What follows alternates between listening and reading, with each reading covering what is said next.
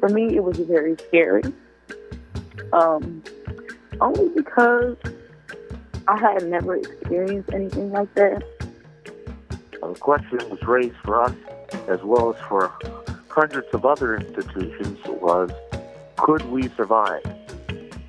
And so I want to move us away from just things being an initiative and they become the thing we do. My primary goal is to grow African American studies from a minor to a major. And I want us to be one of the front-running or the front-running department of African American studies in the state of Wisconsin. Hello and welcome to Black History Month Spotlight, a production of WRST-FM in cooperation with the African American Studies program at the University of Wisconsin-Oshkosh. I'm Wendell Ray, and I will be your host for this series of talks we will have with members of the UWO community. That is faculty, members of the staff, as well as a student representative we'll be talking to today with Dr. Demira Grady. And she is on the line with us right now. Dr. Grady, you've got a long title, so I'm going to let you let our audience know what your title is and give us an understanding of what it is that you do here at the University of Wisconsin at Oshkosh. Yes, thank you. Well, thank you for having me here today. And you are correct. I do have a long title.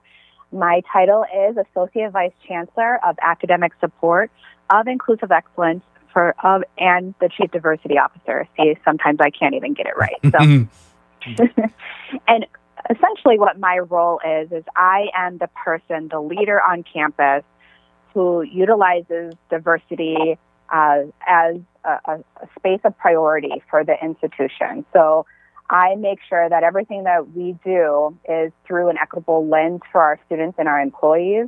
I leverage diversity initiatives to make sure that we understand the not only monetary capacity, but the capacity of people we have at our institution currently in terms of bringing some of those initiatives forward. So if we can have all the ideas in the world, but if we don't have the people power, if we don't have the resources, and if we don't have the strategic lens to think about what our campus could look like 5-10 years from now, then all of our initiatives will really die. And so I want to move us away from just things being an initiative and they become the thing we do.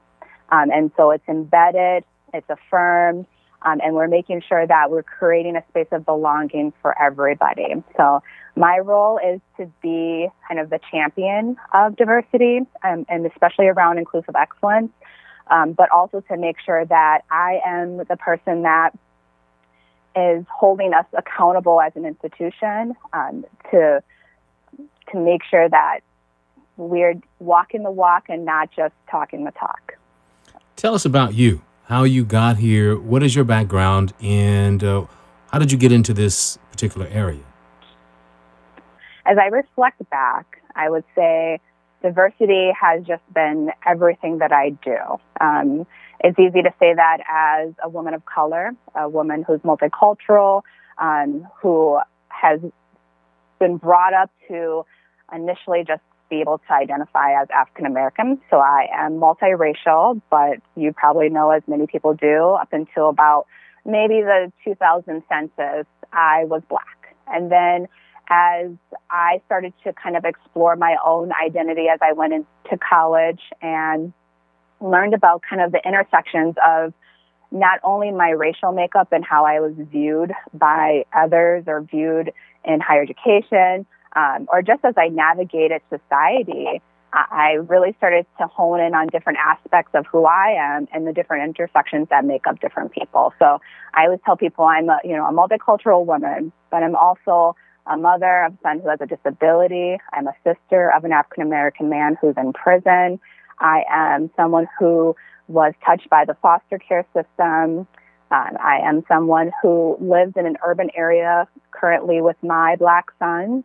And I have to daily figure out how I help my children navigate the world like I did. But I think back on how who I am has touched me in different capacities, and how oftentimes diversity has become so black and white that we forget about the whole person, especially in higher education, the whole student. So I got really into this work when I was an undergrad. I did my undergrad at UW-Milwaukee. I was a student who had children. So I had both of my children young. I was 23 with two children under 5 years old. So you can imagine how difficult that was. Ooh. And how I was able to go full-time to school, but I also worked full-time. I wasn't able to really take advantage of all the opportunity and resources on a college campus. I didn't live in the dorms. I didn't have time to, join a sorority or join student clubs after work. I was with my children, or I was going to my second or third job.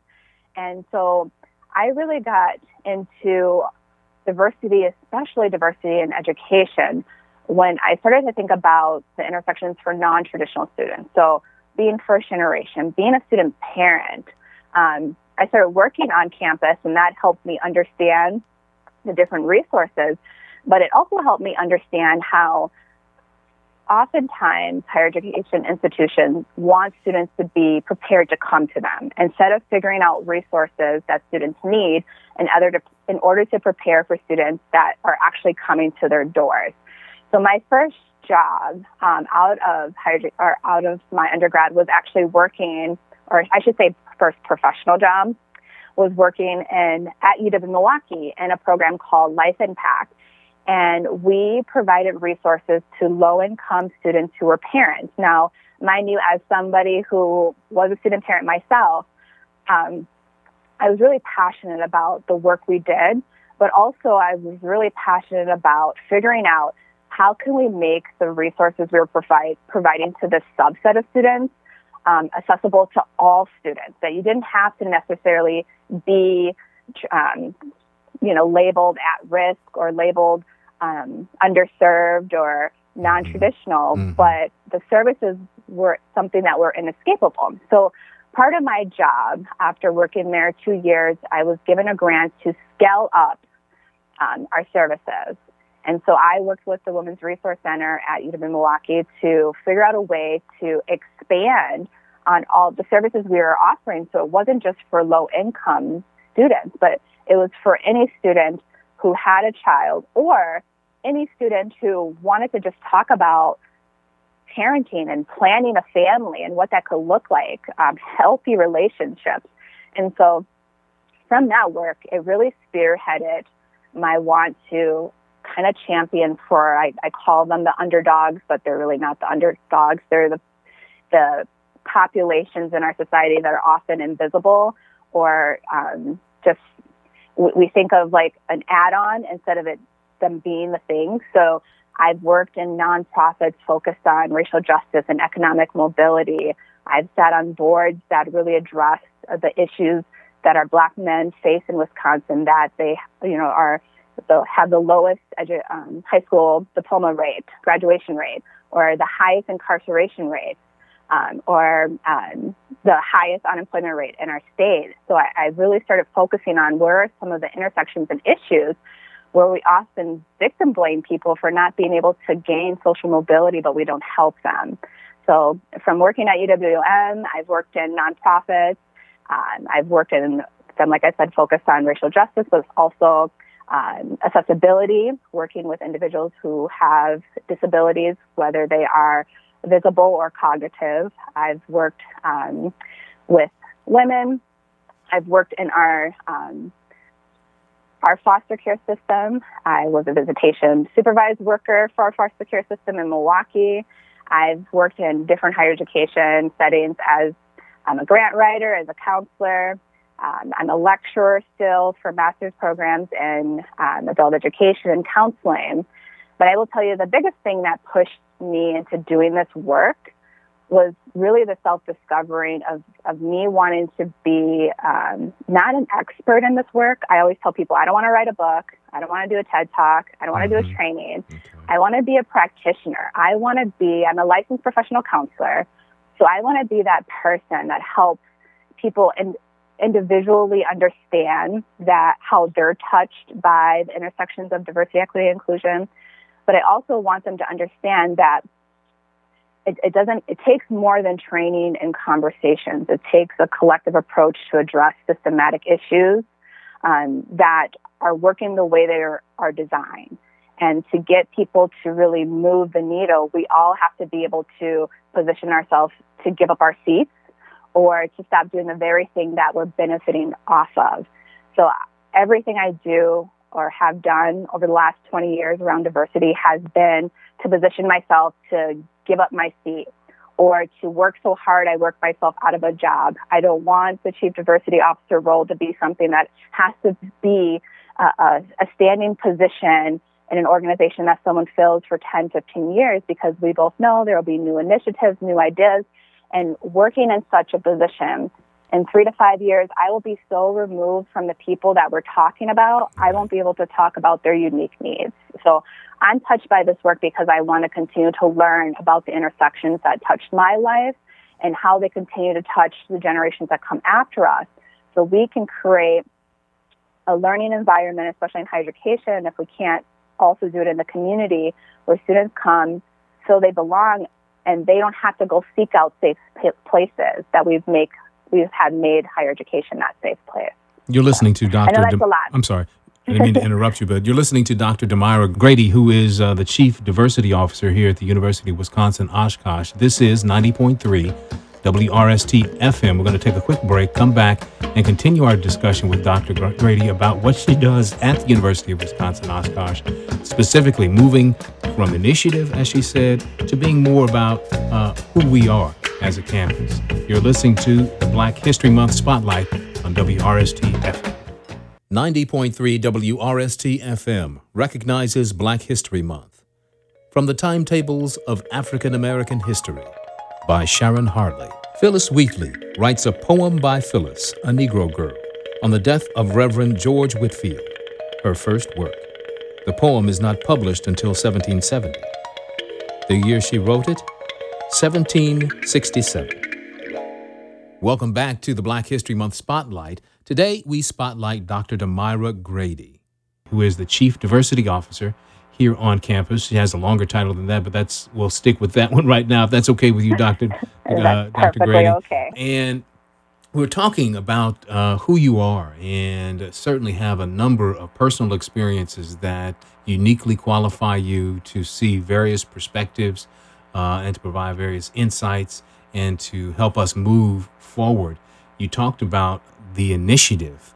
You want this to be more than being an initiative. The responsibilities and the goals that you have, you want here at this campus and really in society, I guess, ultimately, but here starting at UW Oshkosh, that you want to move from initiative to this is just how we operate. Tell us about your plan.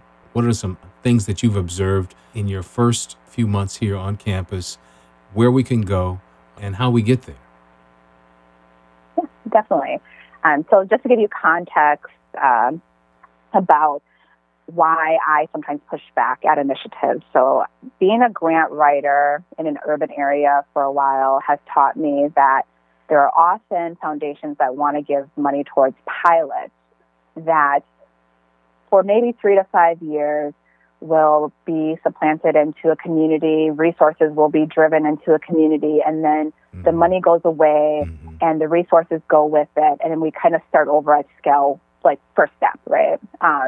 And we're not doing strategic planning to sustain some of these programming that has been beneficial to certain communities. And so having that experience coming into higher education, I look at it kind of the same way.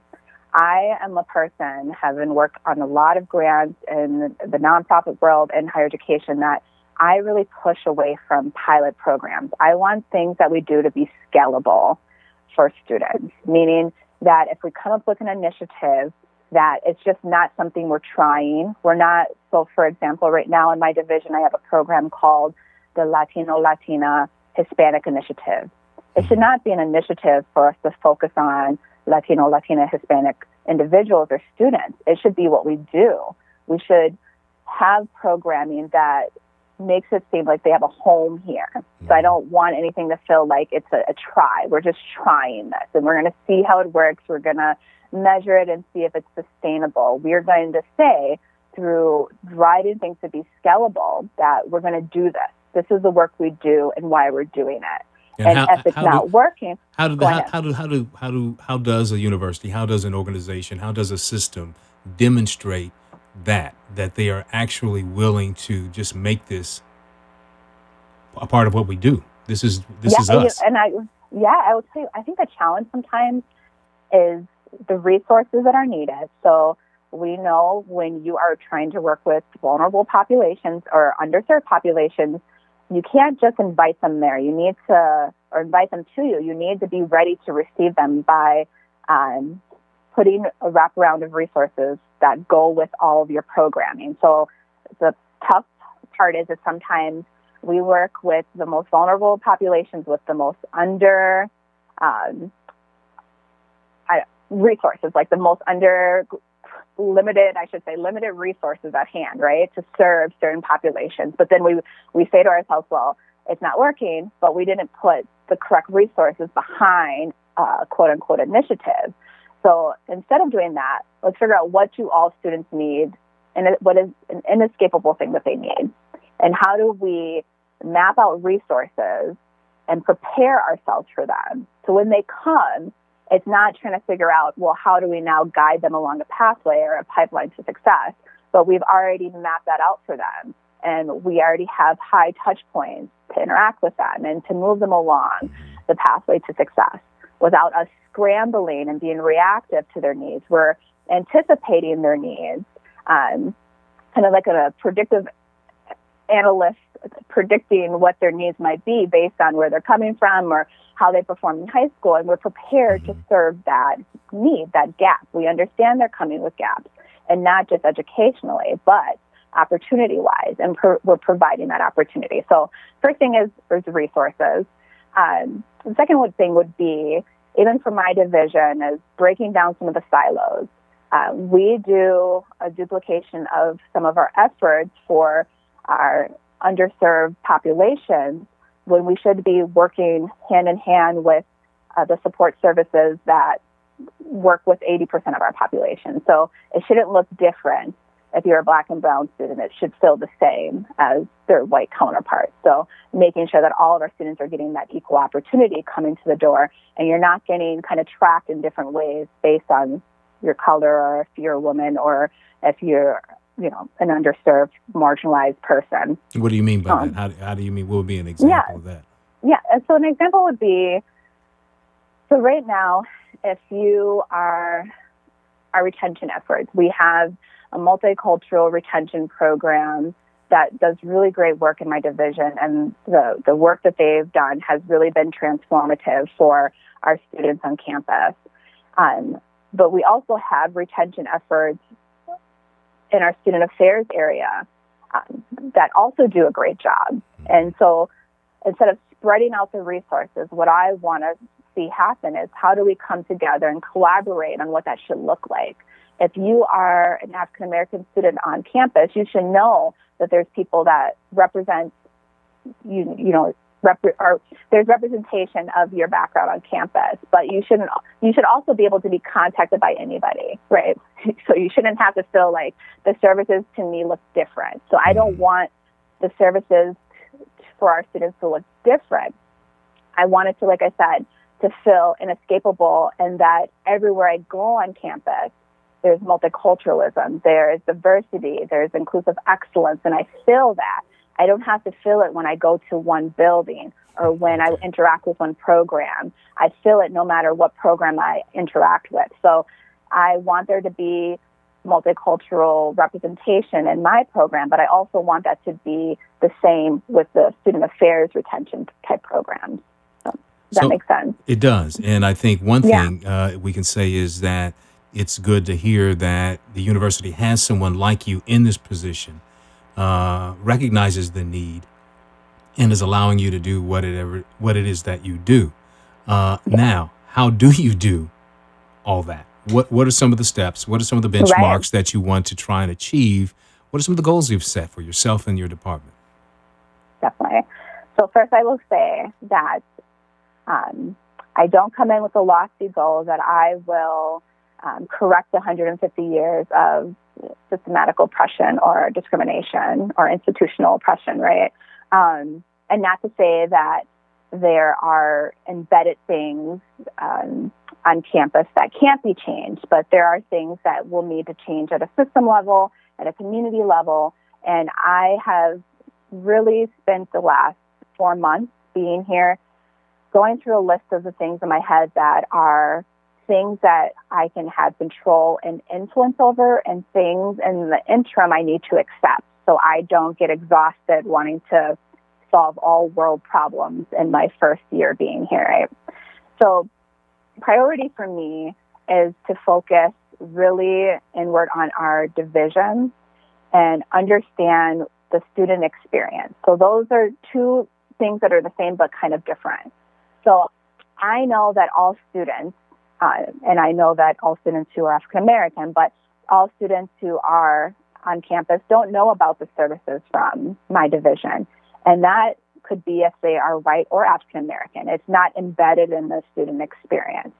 So I have been trying to understand how have our services done our outreach, how have we collaborated with other departments or offices on campus, where can we do a better job doing that, where do we need to decentralize what we're doing. So instead of centering ourselves in the work around diversity, equity, inclusion, where do we need to share our expertise and help elevate the work other people are doing around this work, because we can't do it by ourselves. So my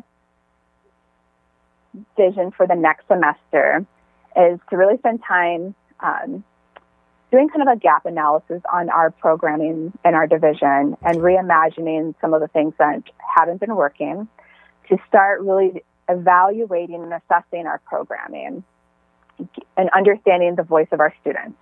I think sometimes we all want to do great work around diversity, equity, inclusion, so we're solving problems before we even identify one exists, you know, and we come up with strategic objectives without understanding the voice of the students, without creating a program charter, without understanding how things overlap. So we're strategizing without doing any strategic work.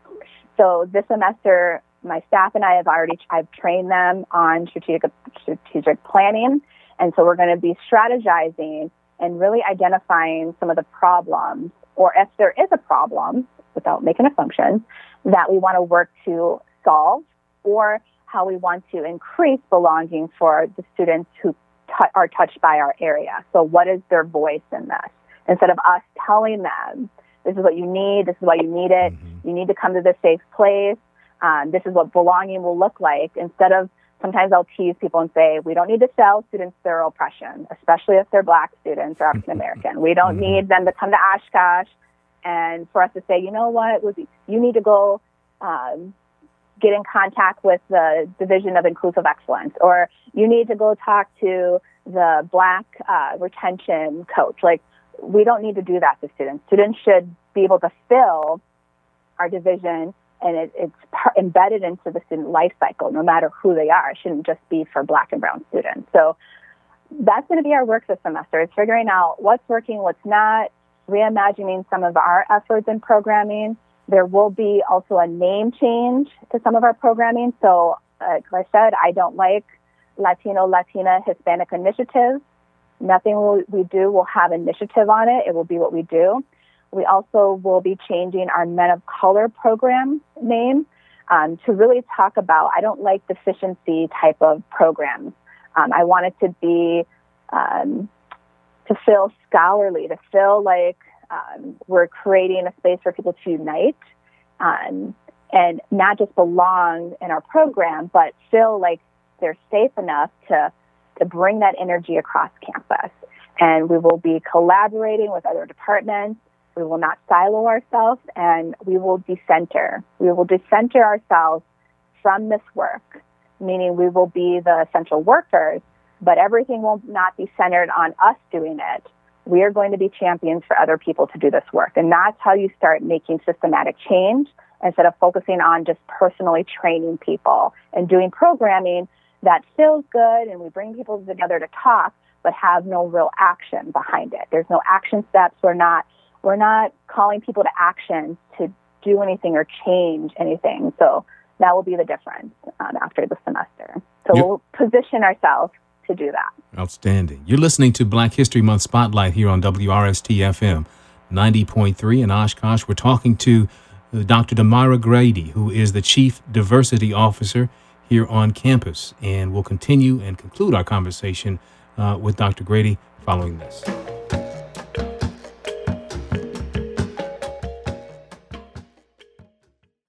.3 WRST-FM recognizes Black History Month. From the Timetables of African American History by Sharon Hartley. William Tucker of Jamestown, Virginia, is the first black child born in English colonies. The year, 1623.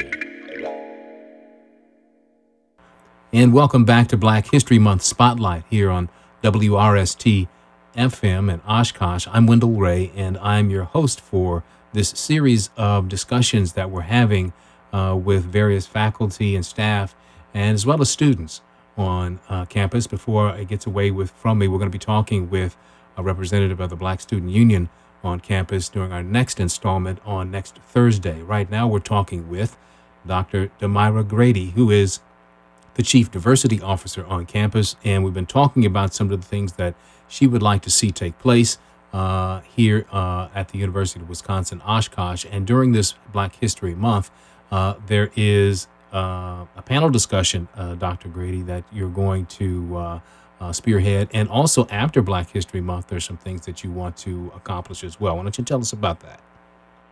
Yeah, so we will be hosting during Black History Month. There will be a lot of great panels. One I am excited about is a panel that I am facilitating. We are inviting 5 African-American Black therapists from the state to come together and have a discussion about Black trauma for profit. And what do I mean by that? So there has been a lot of programming over the last 9 months, especially after George Floyd's murder, that touches on some of the intersections in the Black community that haven't really been led by people in the Black community.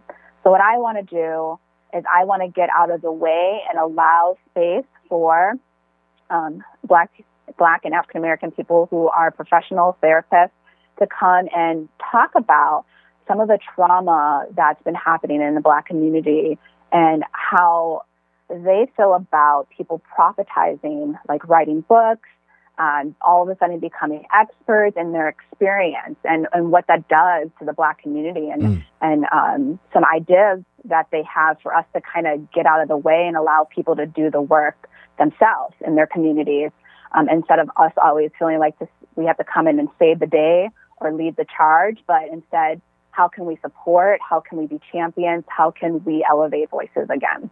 So that will be happening. And then the week after Black History Month and going into the first week of Her Story Month, the first week of March will be our first annual multicultural week. So multiracial, mixed race, mixed family week, where we're going to focus on a subset of the population that after being here for months, I've realized we have a few faculty members and employees who are white but have adopted Black children or have mixed families. I want to create space for us to have conversations about what that means without holding that space and upholding anti-Blackness. So we were going to talk a little bit about anti-Blackness and mixed families and how sometimes we co-opt that space unknowingly and make it about multicultural instead of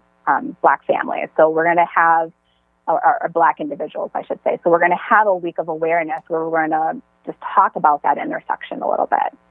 Outstanding. Well, thank you very much, Dr. Grady, for coming and being with us here today on our first installment of the Black History Month Spotlight on WRST-FM in Oshkosh. We are certainly happy that you're here, happy about the work that you're doing, and thank you for coming and sharing all that you do as the Chief Diversity Officer for the campus. Well, thank you for having me. I was excited to be here today. Okay, thanks very much. Next week, as I mentioned, we're going to be talking with a representative of the Black Student Union here on campus, talking about their perspective about their experiences here at the University of Wisconsin-Oshkosh. That's the installment this week, though, for Black History Month Spotlight. I'm your host, Wendell Ray. We'll talk to you next week.